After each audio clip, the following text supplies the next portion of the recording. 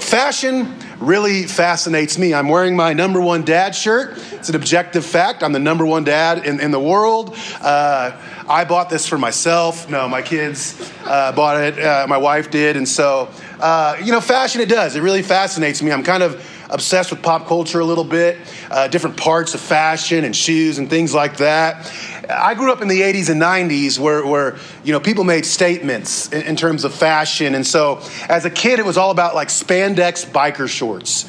Everybody wore spandex neon biker shorts. MC Hammer was very popular at a certain time, and he had pants that you just couldn't touch. You had fanny packs that you wore around, and dads, I would honestly love if fanny packs came back around. Well, they are for young, hip people, but for a dad like me, it would be like, oh my goodness, what is this guy wearing a fanny pack for? But yeah, so, when I got a little bit older, it was overalls with one of the buttons undone. It was starter jackets and Looney Tune shirts. Remember No Fear apparel, Jean Co jeans, like giant, massive, ugly jeans. Choker necklaces, Doc Martens, chain wallets. I'm essentially describing Luke in 7th grade with some eyeliner. All of these are a result of the fall. And so, some of these trends are cyclical. They come back like mullets. A lot of mullets in the 80s and 90s. I see a mullet out in the audience, a young man right there. How old are you, Isaiah? 17. Isaiah made the choice to get the achy breaky hair mistakey. He's wearing that Mississippi mud flap.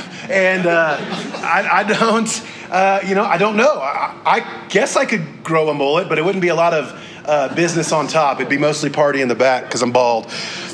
There's one fashion trend that has not gone out of style for thousands of years. There's one item worn that has never fallen out of fashion that is very strange.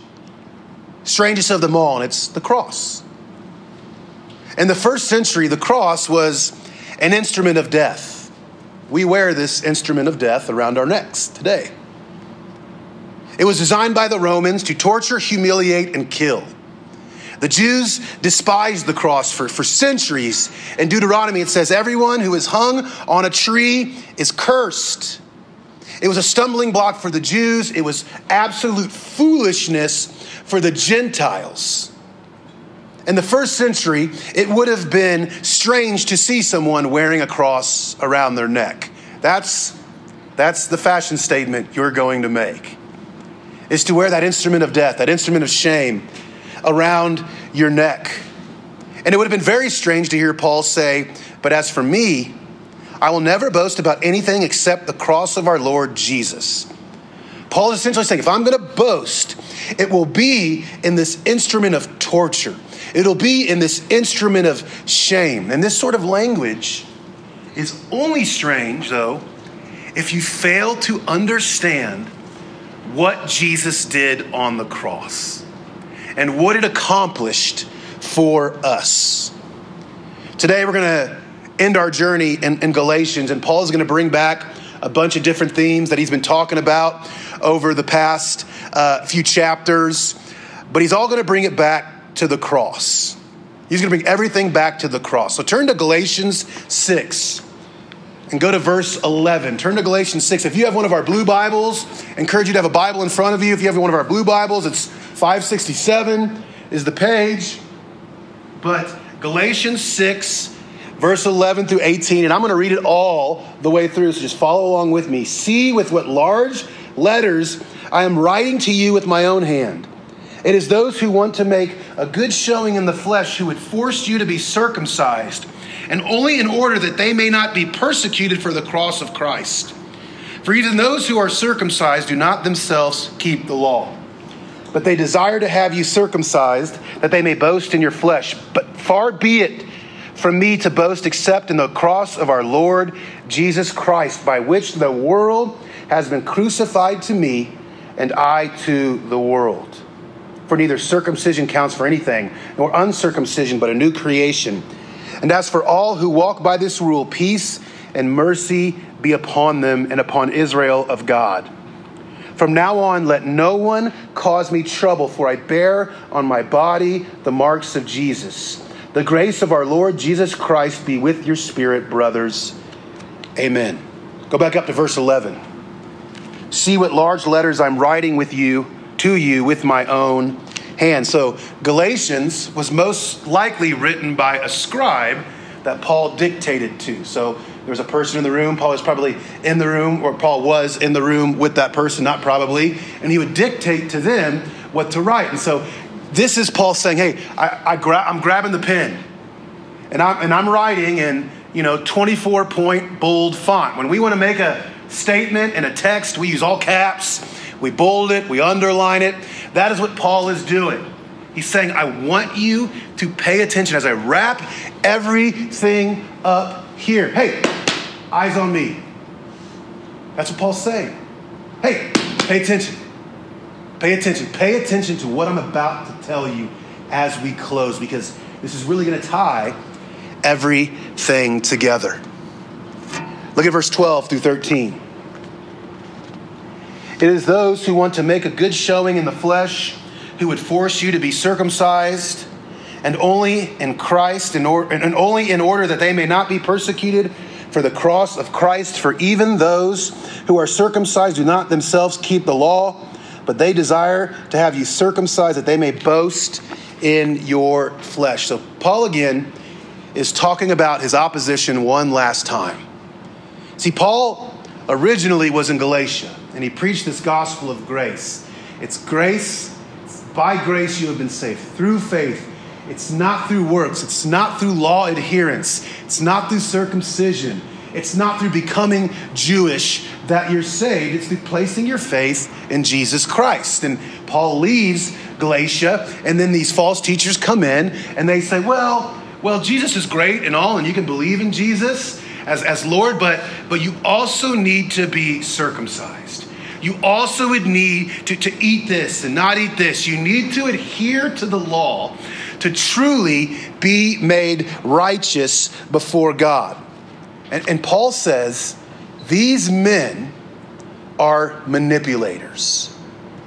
These men are manipulators who use force to coerce you into getting circumcised.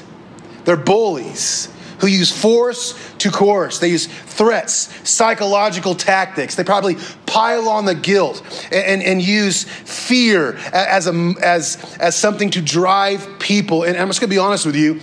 I'm not sure this is the best evangelistic model that we can have, missional model that we can have. We never want to force people into loving something, into trusting in something. It makes no sense for me to open my wallet and show you pictures of my kids and be like, you better love them. You better love them or else. And so these people, their strategy was force. They're manipulators. Their method was force. Their motive was fear. They feared persecution. What do you mean they feared persecution? Well, these men, you had the church in Jerusalem, but you also had the center of Judaism in Jerusalem. And so these men were sent as individuals to infiltrate the church in Galatia and to get Paul's converts back in line with Judaism. And so these men, they kind of had a mission, right? They had a mission from the mothership back home to come in and get converts, get people to be circumcised, to start following the Mosaic law. Now, what if they failed? That would invite persecution from those back home. And they didn't want to be persecuted. And so this is what's driving them. And so their motivation is fear. They're using force, and their consistency is flawed. These men are hypocrites. They say, do this, do this, do this, do this, do this, do this, do this, while they in their everyday lives aren't doing this, doing this, doing this, doing this, doing this. And we're all hypocrites in one sense, where we call people to faithfulness when we even struggle with faithfulness ourselves. But there's just a lack of humility here. It's, hey, you need to be perfect like we're perfect. And Paul is saying they are not perfect. And so they use force. Their motive is fear. Their consistency is flawed. And lastly, their goal is to flaunt, is to boast in your flesh. What that means is they had a mission from Jerusalem: turn the Galatians back to the law, to Judaism, to a system of works. And for these men, each forced circumcision was just a notch in the win column. Hey, you see how many people I got circumcised last week? You see how many people I coerced into adhering to the Mosaic law last week? I mean, a lot, brother. I'm doing pretty good. They'd like to boast in that. Hey, man, I'm going to break a record for people. What a weird thing to boast in is getting other people circumcised. Hey, snap, got a lot last week, brother. And so they're boasting in your flesh. They want you to abandon grace and mercy and placing your faith in Jesus alone for salvation so that they can look good, so they can bump up their statistics. Now, just a quick note before we move on. Good ministry is really just doing the opposite of all of these things. We use prayer and love to reach other people. We use service to reach other people. We don't force anybody. We allow God to work in people's lives. We don't give in to fear of man or persecution. We're not driven by fear of, my pastor, what does he think about me if I don't share the gospel? We share the gospel because we love people. We share the gospel because we want them to know what it's like to know Christ and follow him and to have that peace and that assurance and that hope. We don't give in to fear. We humbly practice what we preach. This doesn't mean we're perfect, but it does mean we admit when we mess up. But we pursue faithfulness. So whatever we're calling people to, we ourselves are striving for. And we're humble in a world that boasts.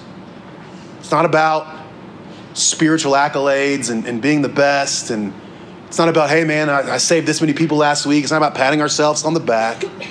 It's humbly serving God. Look at verse 14. But far be it from me to boast, except in the cross of our Lord Jesus Christ. My kids Selah did it this morning. They constantly want me to watch what they're doing. Dad, look at me. Look what I can do. Your kids do that constantly, like you're working or you're doing, look what I can do. And you're like, it's like a lot of talent there. But anything, look what I drew. Hey, Dad, are you playing sports? Kid scores a goal. Who's the first person they look to? Dad or Mom. You see that? Did you see that? That's really cute when you're 6 or 7 years old. It's unbecoming of a grown man. And these men were doing that. Hey, look at me. Look at how many converts I got. Look how many people I'm getting to stray from this gospel Paul preached. They're boasting in their own works. And Paul is saying, if I'm going to boast, if I'm going to have you look at anything, it's not going to be me. I'm going to desire for you, I'm going to boast in, I want you to look at the cross of Jesus Christ. Not my work, but his work on my behalf. Look at 14a again. But far be it from me to boast, except in the cross of our Lord Jesus Christ. Boast means to glory in, to make much of, to be consumed with. These false teachers are devoted to the law, boasted in what they'd accomplished. When you boast in the cross, you are glorying in, making much of, and what has been, and consumed with what has been accomplished for us. You are moving the attention off yourself, your work, to the work of Jesus. John Stott, a theologian, talked about how we cannot boast in ourselves and the cross simultaneously. He says we have to choose. We really have to choose. Only if we have humbled ourselves as hell-deserving sinners, shall we give up boasting of ourselves, fly to the cross for salvation, and spend the rest of our days glorying in the cross? Here's the idea. You can't lift your hands and glorify God and pat yourself on the back at the same time. You just can't do that. The cross accomplished much. It's not about our work. It's about the work of Jesus and what it accomplished. You have been adopted by the Father. You are a child of God because of the cross. You have been redeemed, freed from slavery because of the cross. You have been justified, made righteous. God does not hold your sin against you because of the cross. You have the Holy Spirit in you because of the cross. Your future hope is secure. Your eternal destiny is kept in God's hands. You have hope in our future because of the cross. And the world's power over you has been broken because of the cross. Look at the rest of verse 14. But far be it from me to boast and accept that the cross of our Lord Jesus Christ, by which the world has been crucified to me, and I to the world. The world is dead to me, and I'm dead to the world because of the cross. The world here is used to describe the nature of the age we live in. Sin, corruption, meaninglessness, hopelessness, futility, warped values, false religion, despair, false teaching, worldly philosophies. It's a world system that's ruled by Satan.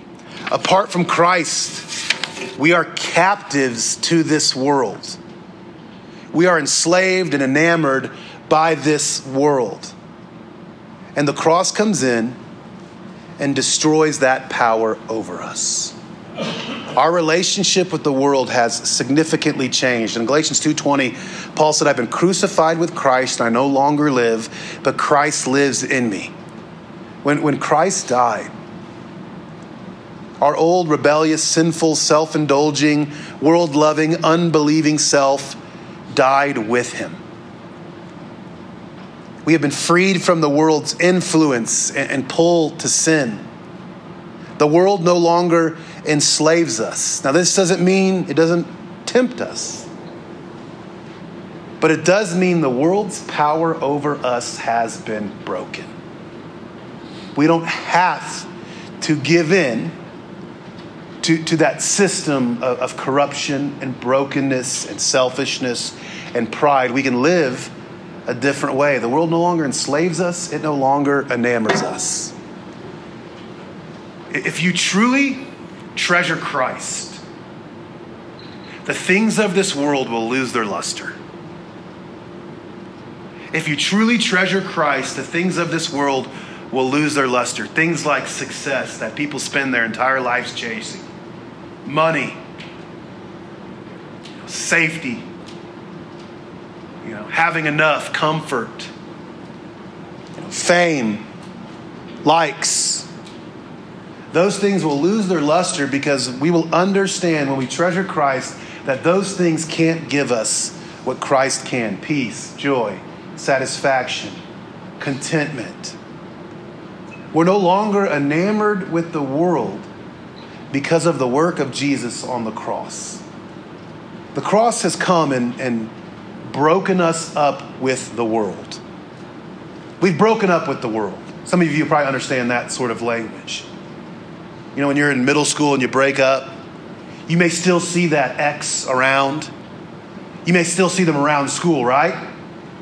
And they're still there. They can still be a presence. And you may be at times tempted to get back into that toxic relationship. But you don't have to.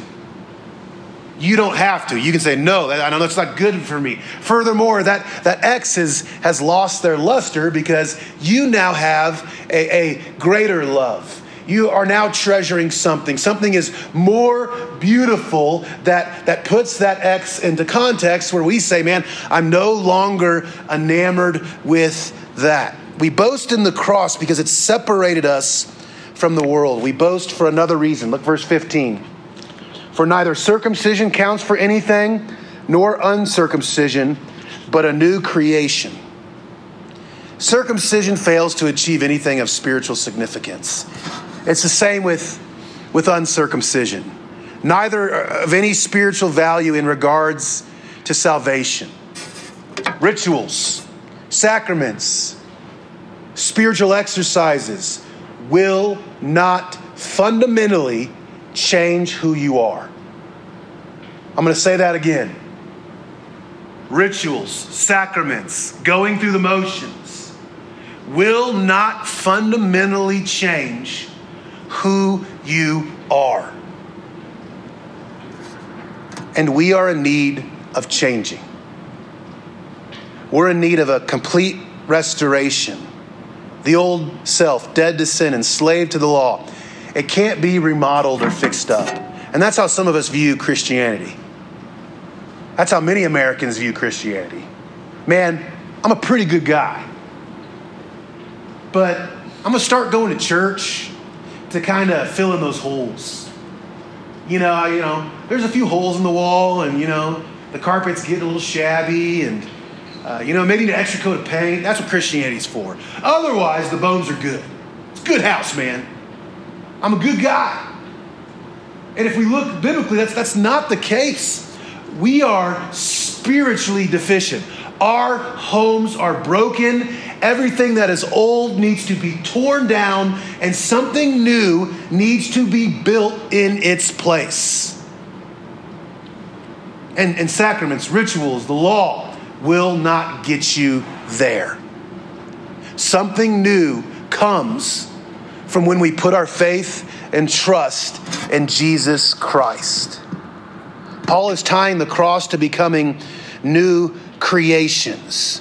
Man needs new life, a new birth. We need to become something altogether new. We don't boast in our performance or rituals or achievements before God because these things do not fundamentally change us. We boast in the cross because it has made us something entirely new. You are not the same person you were before you put your faith in Christ. You have changed fundamentally. You have been indwelt with the Spirit. You are a new creation. You are something altogether new. Your spiritual DNA has been altered. Your flesh has been put to death. The power of sin has been broken in your life. You have the Holy Spirit living in you, giving you new desires. You are part of God's new people, fit for a new creation. And guys, there's going to be a day where all that is part of the old age will pass away. We're in the in-between. The new age has been inaugurated, but it's not here in full. But there'll be a day where everything that is old, corrupt, evil will pass away and everything new will fully emerge. And we will inherit that place. Look at verse 16. And as for all who walk by this rule, peace and mercy be upon them and upon the Israel of God. Paul asked for peace and mercy on those who walk in the truth. The gospel of the cross he originally preached to them. Hey man, I want you to walk in peace and mercy. I want you to experience those things by walking in the truth. And he also makes an interesting reference here to the Israel of God, this new community of God being formed. Gentiles and Jews alike, they're going to come together and become one people. The Israel of God. Look at verse 17. From now on, let no one cause me trouble, for I bear on my body the marks of Jesus. Let those who impose on you the old way, the pre-cross way with all its regulations and requirements, let them stop bugging me. Because I'm the real deal. The false teachers want to carve up your body. They're promising salvation. They want to avoid persecution. My body has been marked up, Paul says. I had a friend that this passage, for I bear on my body the marks of Jesus. They're like, he's talking about tattoos. That's why we can get tattoos. Paul had tats. No, that's not what he's talking about. He's talking about being stoned and whipped and beaten. And Paul is saying, the marks on my body testify to my authority. These guys want to carve up your body, have you be circumcised. They want to mutilate you. But these marks on my back, what's happened to me, prove that what I'm preaching is valid. I've refused to denounce the cross in the face of persecution. These marks are the only ones that matter because they point to the cross. Look at verse 18. The grace of our Lord Jesus Christ be with your spirit, brothers. Amen. Paul ends his letter fittingly with grace. It's an underlying theme in all his letters. Let's come back to the big idea. We'll wrap up. We boast in the cross alone for our salvation. It breaks the world's power over us, and it turns us into something entirely new. Something circumcision and other works of the law could never accomplish. It's about the cross. We don't move on from the beauty of the cross. We don't move on from applying the cross to our lives. And it comes in one of two ways. Some of us boast at the end of the day, look what I'm doing. Even as Christians, we come before God and we boast, man, I'm a pretty good Christian. I'm not like these other guys. Paul is saying, come back to the cross. Come back to the cross. Humble yourself before the cross.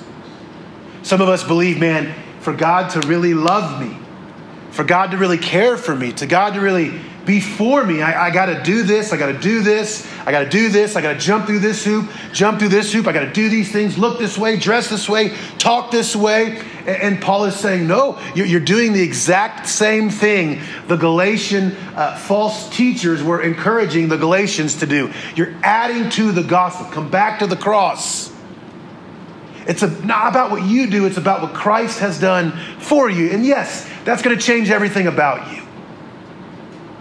But God doesn't love us more tomorrow if we have a great day and we don't say anything bad. Guys, guess what? You're still sinning. And he loves you.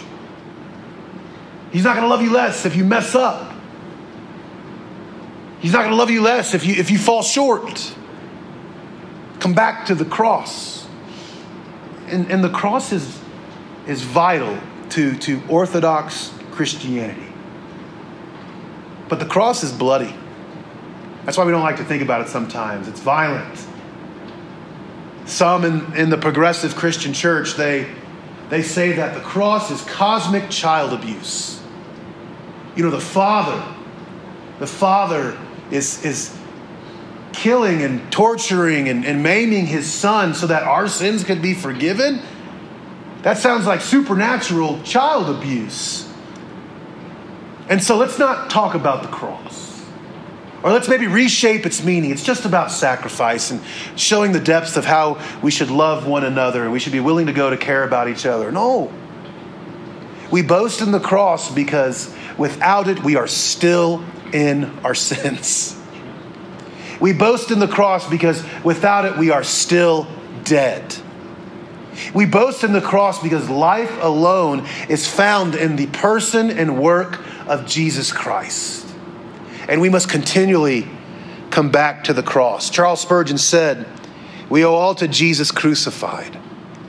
What is your life, my brethren, but the cross? Whence comes the bread of your soul, but from the blessed one once crucified for you, whoever liveth to make intercession for you. Cling to the cross, then put both arms around it. Hold to the crucified one, and never let him go. Come afresh to the cross at this moment and rest there now and forever.